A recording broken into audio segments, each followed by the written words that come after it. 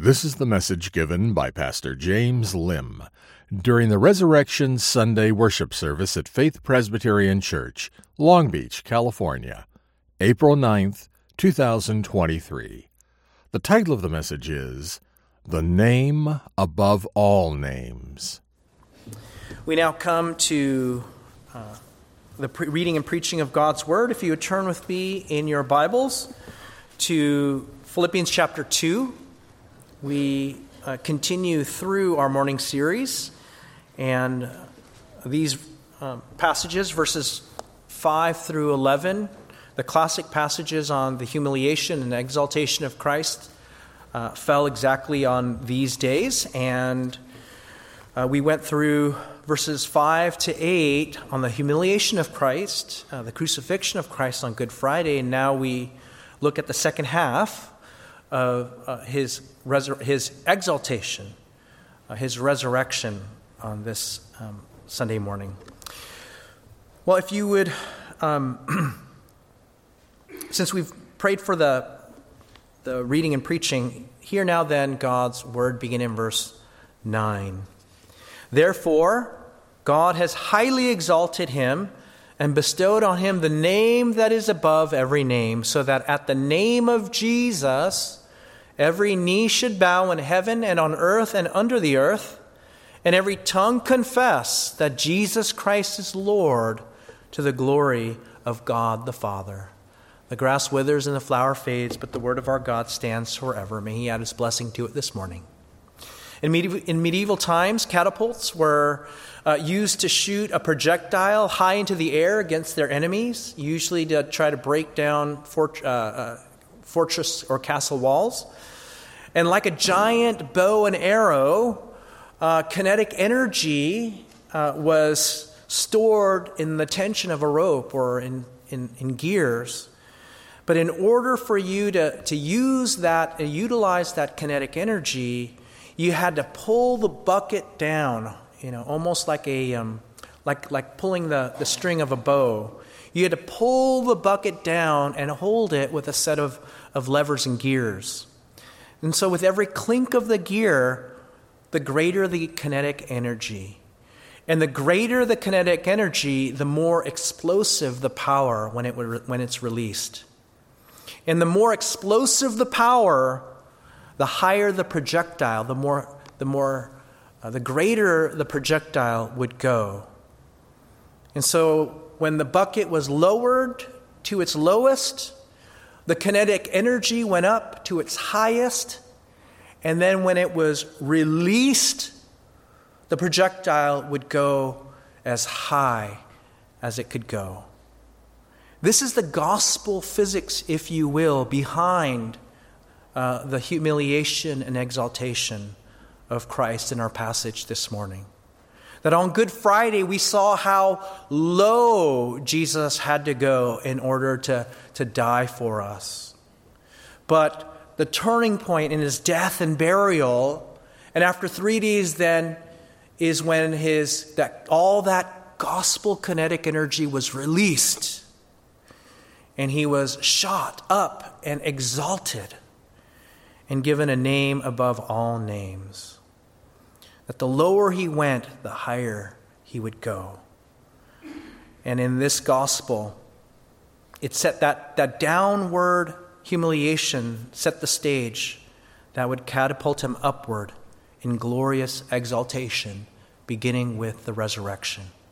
And this is what we remember, this is what we celebrate on this Resurrection Sunday morning. We celebrate his exaltation to glory because he rose from the dead. So let's look at what that means here in our passage. Let's look at the significance and the implications of what it means for Jesus to be exalted. First, because Jesus died and rose from the grave, that Jesus rose from the dead, he has received an exalted state in his person. Look at verse 9. Therefore, because Jesus was humiliated He humbled himself, he emptied himself, he took upon himself the form of a servant and was obedient to the point of death, even death on a cross. And then Paul goes on to say, therefore, right, that because he humbled, now he will be exalted. Therefore, God has highly exalted him. Two things I want to point out here. First, Paul uses the word therefore to connect what went before, and so one comes because of the other. The reason God exalted Jesus is because of what he did in being humbled and exalted. And that's what we looked at on Good Friday. He emptied himself of heavenly glory to become a man. He humbled himself in obedience to God, even death on a cross. And therefore God highly exalted him. Therefore God received his sacrifice. Therefore God raised him from the dead. And in raising him from the dead, God exalted him. And how did he exalt him? The word Paul uses here, highly exalted, is actually one word. He super exalted. Super exalted, more than exalted, extremely exalted Jesus by raising him bodily and physically from the dead. And this is the whole point of Paul's words to the Corinthians in chapter 15. If Jesus wasn't raised bodily or physically, then our faith is in vain and we are still dead in our sins. The whole point of the resurrection of Christ is that it is a full bodily, physical, real resurrection and not some ethereal, non-corporeal, quote-unquote spiritual, non-real, if you will. Non-real resurrection, as some would believe and some would teach. If Jesus is raised from the dead fully and physically, then we of all people, we have the great hope of resurrection. But if he was not fully and physically raised from the dead, then we of all people should be pitied because our faith is in vain. Inasmuch as he is humbled, he takes on our humanity. He is raised from the dead and exalted in our humanity. And so this has two implications for us. First, it grounds our own hope of resurrection. It reminds us that Jesus is a preview, so to speak, a forerunner, example, a guarantee of the power of the gospel to raise someone from the dead. And it began with Jesus. The same power that raised him from the dead is the exact same power that will raise us from the dead for those who believe in him, those who trust in him, those who receive all the benefits of Christ. At first, spiritually, through the forgiveness of sins and new birth, new life, acceptance, adoption into God's family. And then on the day of judgment, we'll be raised up in the same way as Jesus was raised on that third day. And this is why Easter is such an important Christian holiday. It's a reminder that because Jesus died and rose again, we will too. Because our death, when we die, and our future resurrection is bound up and tied to inextricably in and with Jesus' death and resurrection. Because if he doesn't rise again from the dead, we will not either. But because he did, we will, for sure. The Christian faith then is the only religion that has this vision of life beyond death, right? It's a physical reality. It's a historical reality, bodily reality, that God is going to restore and elevate this created order to what it was supposed to be. A second implication is that it also anchors the promise of future glory. That God not only promises to raise us from the dead, but in Christ he promises to raise us up to glory. That someday when Jesus returns, he will return and renew the entire cosmos. He will usher in the new heavens and the new earth, and it will undo all the evil and injustice and oppression of the world. He will undo all the death and destruction that arose because of the fall. He will undo all the suffering and oppression that plagues our lives even now. And this is why he gives us a vision of that exalted future, not only for our existence personally, but for the whole universe. That all injustice will be made right. All wrongs will be made right. Every sorrow will be turned into joy. The Apostle John saw this vision in Revelation 21, verses 1 through 4. Then I saw a new heaven and a new earth, for the first heaven and the first earth had passed away, and the sea was no more. And I saw the holy city, New Jerusalem, coming down out of heaven from God, prepared as a bride adorned for her husband. And I heard a loud voice from the throne saying, Behold, the dwelling place of God is with man. He will dwell with them, and they will be his people, and God himself will be with them as their God. And now listen. He will wipe away every tear from their eyes, and death shall be no more. Neither shall there be mourning, nor crying, nor pain any more, for the former things have passed away. Jesus' resurrection, as the beginning of his exaltation, is God's guarantee to you and to me of that future reality and hope. It's this hope then that motivates us then to enjoy our present life and to make things better. It motivates us to action and self-sacrifice. Because we know that we can sacrifice ourselves and we can give our lives because it's going to be raised from the dead, then we can give of ourselves now. Rebecca McLaughlin, a Christian apologist, puts it this way, connecting the resurrection to our self-sacrifice and the helping of others. The strange claim of Jesus' resurrection offers us hope that evil will not ultimately triumph, and that anyone who gives up his or her life to follow Christ will find it. This belief, when drunk of deeply, motivates action. It motivated Christians in the 4th century to create places where the sick and poor could be cared for, places we now call hospitals. And it motivates Christians to sacrifice themselves across the world in the service of others. And then she quotes a New York Times op-ed written by Nicholas Kristof, a Pulitzer Prize-winning writer. Nicholas Kristof says this: Go to the front lines, at home or abroad, in the battles against hunger, malaria, prison rape, obstetric fistula, human trafficking, or genocide, and some of the bravest people you meet are evangelical Christians who truly live their faith.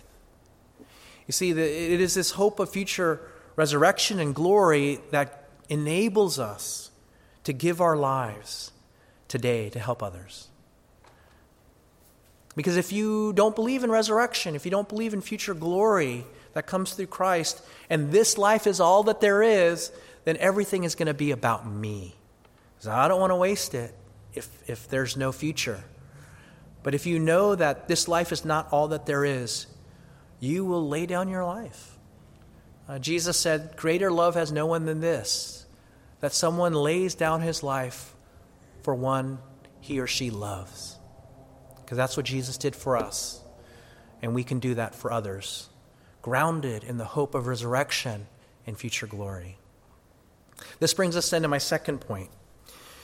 Because Jesus rose from the dead, we not only have an exalted state in the person of Christ, but we also have an exalted name, the name that is above all names. Look at what he goes on to say there in verse 9. He bestowed on him the name that is above every name. Now, doesn't Jesus already have a name? Throughout the Bible, Jesus has many names. In Isaiah, he's called Emmanuel, God with us, Wonderful Counselor, Prince of Peace, the Almighty.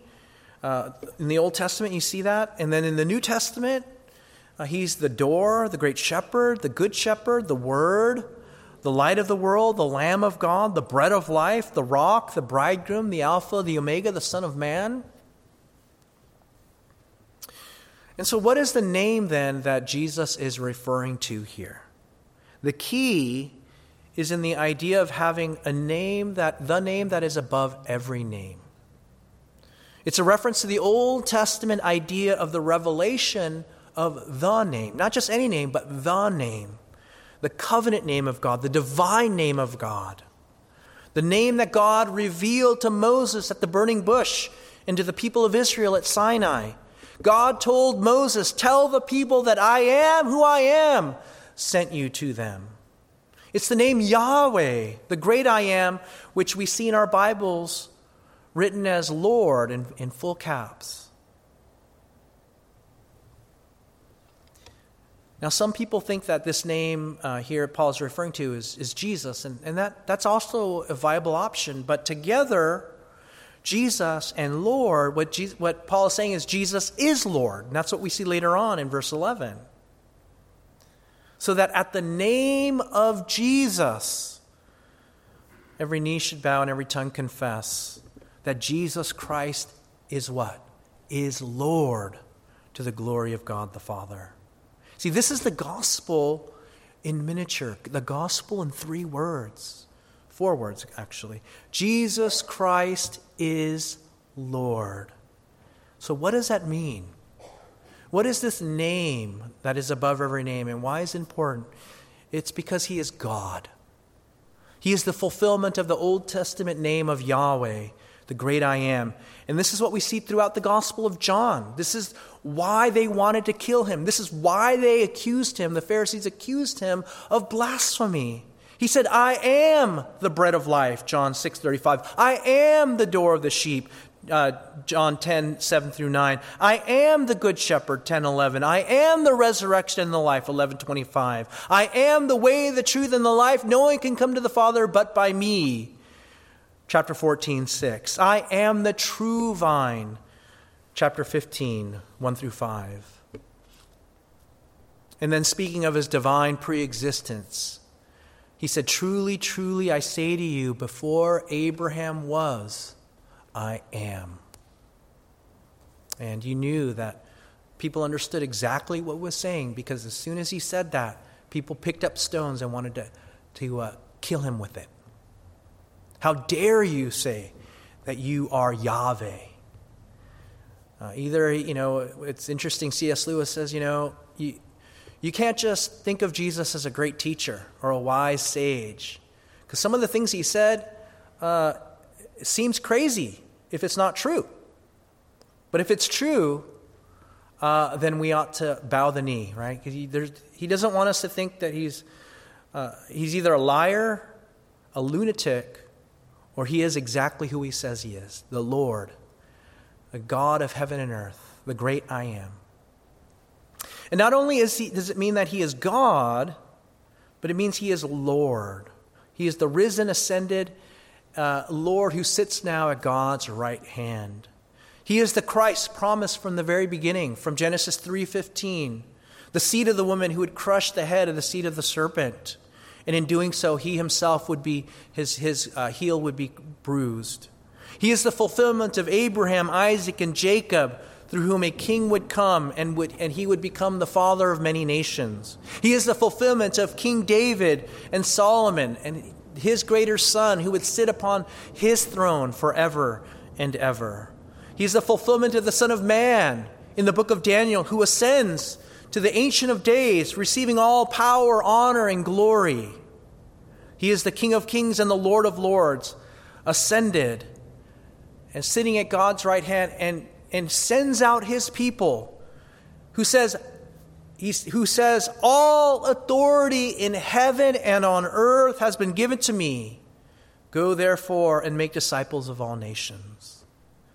At his resurrection, he received this name, the name above all other names: Lord, God, Yahweh, the fulfillment of all the promises, all the types and the shadows of the Old Testament that are yes and amen in Jesus. Not only does it mean that he's God and Lord, but he is Lord of all. He's not just Lord and with no kingdom to rule, but he is Lord over all. because there is no one else. This is why at his name, Paul goes on to say, this is why at his name, at this name, that every knee should bow in heaven and on earth and under the earth, and every tongue confess that Jesus Christ is Lord, to the glory of God the Father.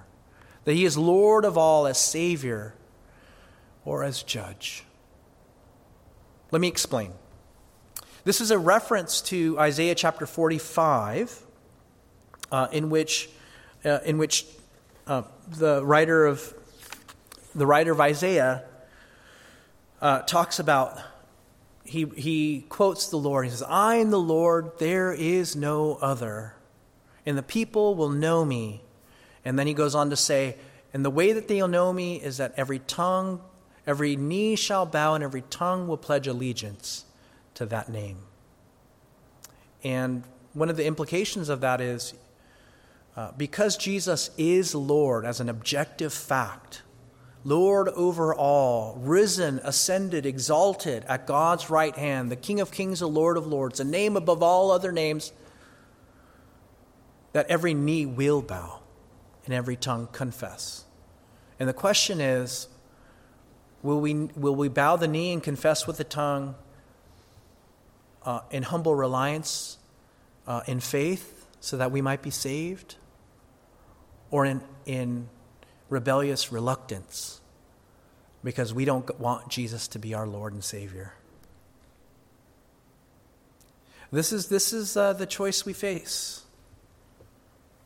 Paul says this is what it means then to believe in the gospel. If you confess with your mouth that Jesus is Lord and believe in your heart that God raised him from the dead, you will be saved. So that when he returns, you will be raised with him to eternal life. But if you refuse, here's the thing. This is why the Apostle Paul says, in heaven or on earth and under the earth, is that even Satan and even the devil, even his demons, will also acknowledge who Jesus is, but they will do it not in faith, but they will do it reluctantly because they have no choice, because that is who Jesus is. This is why the Apostle James says even the demons know that Jesus is Lord, but they don't believe it. They don't trust in him to save them. And so that is what will happen. When Jesus comes to conquer, all those who are with Jesus will praise him, will bow the knee and confess him with great joy and gladness. But those who hate him, those who reject him, they will do it begrudgingly, because that is the reality of what will come. So this morning I want to ask you, when Jesus returns, how will you bow your knee and confess with your tongue? In humble reliance, trusting in Jesus for salvation? Or will you do it in rebellious reluctance, begrudgingly, gnashing your teeth, doing it because you don't want Jesus as Lord and Savior? You see, what the Apostle Paul is saying is, it's the difference between a confession of truth that everyone will have to give, or as a confession of faith, trusting in him for salvation. This morning, can I invite you, if you're not sure, you will have to bow the knee and confess with your tongue. And can I invite you, would you do it willingly and gladly, with joy? Bow the knee in humble reliance and confess with your tongue. And Jesus says, if you confess that Jesus Christ is Lord, you will be saved. So that when he returns, it'll be a thing of joy and not of fear. On this Resurrection Sunday, we celebrate Jesus' exaltation and glory when he received the name that is above every name. And with it, then, we have an exalted hope a hope not only of his resurrection, but of a hope, an exalted hope of his name. And the exalted hope of his name, then, when we bow the knee and we confess, it becomes an exalted hope of our eternal glory in him. May it be the hope by which we all live until Jesus returns, the hope that frees us to give our lives, to sacrifice our lives for the benefit of others, and the hope that carries us through even our darkest, saddest moments. All of you know, all of you have experienced some loss, haven't you? You've maybe lost a loved one, a grandparent, a parent, a friend, or a child. What is your hope in the face of that great loss? The gospel promises to you, it holds out for you to hope that all those who put their faith in Christ, death will not be the end. Death will not have the last word. It just becomes a doorway to eternal life and resurrection glory. On March 27th, 2023, just a few weeks ago, a shooter entered Covenant Presbyterian School and murdered 3 adults and 3 small children. One of those children was Hallie Scruggs, the youngest child, the baby girl of their senior pastor, a fellow minister of a sister denomination, Chad Scruggs. I can't imagine the depth of the devastation of his loss. He was right next door to the school when those shots were fired. I can't imagine the depth of loss and grief that he and his family are experiencing. But upon learning of her death, he wrote this one sentence: "Through tears, we trust that she is in the arms of Jesus, who will raise her to life once again." Friends, brothers and sisters, this is the only hope we have in the face of death. May it be your hope as it was his hope. This morning we pray. Let's pray. Our Father, we thank you for the hope that we have, in the face of death through the resurrection and exaltation of our Lord and Savior Jesus Christ. That through him, because he died and rose again, we too then will die and rise again through him. Lord, may we have this hope. May we be assured of this hope this morning, that we would not leave here without that hope, that we don't know what's going to happen when we leave, but if we have that hope, we can face anything. Lord, would you bless us this morning, we pray in Jesus' name. Amen.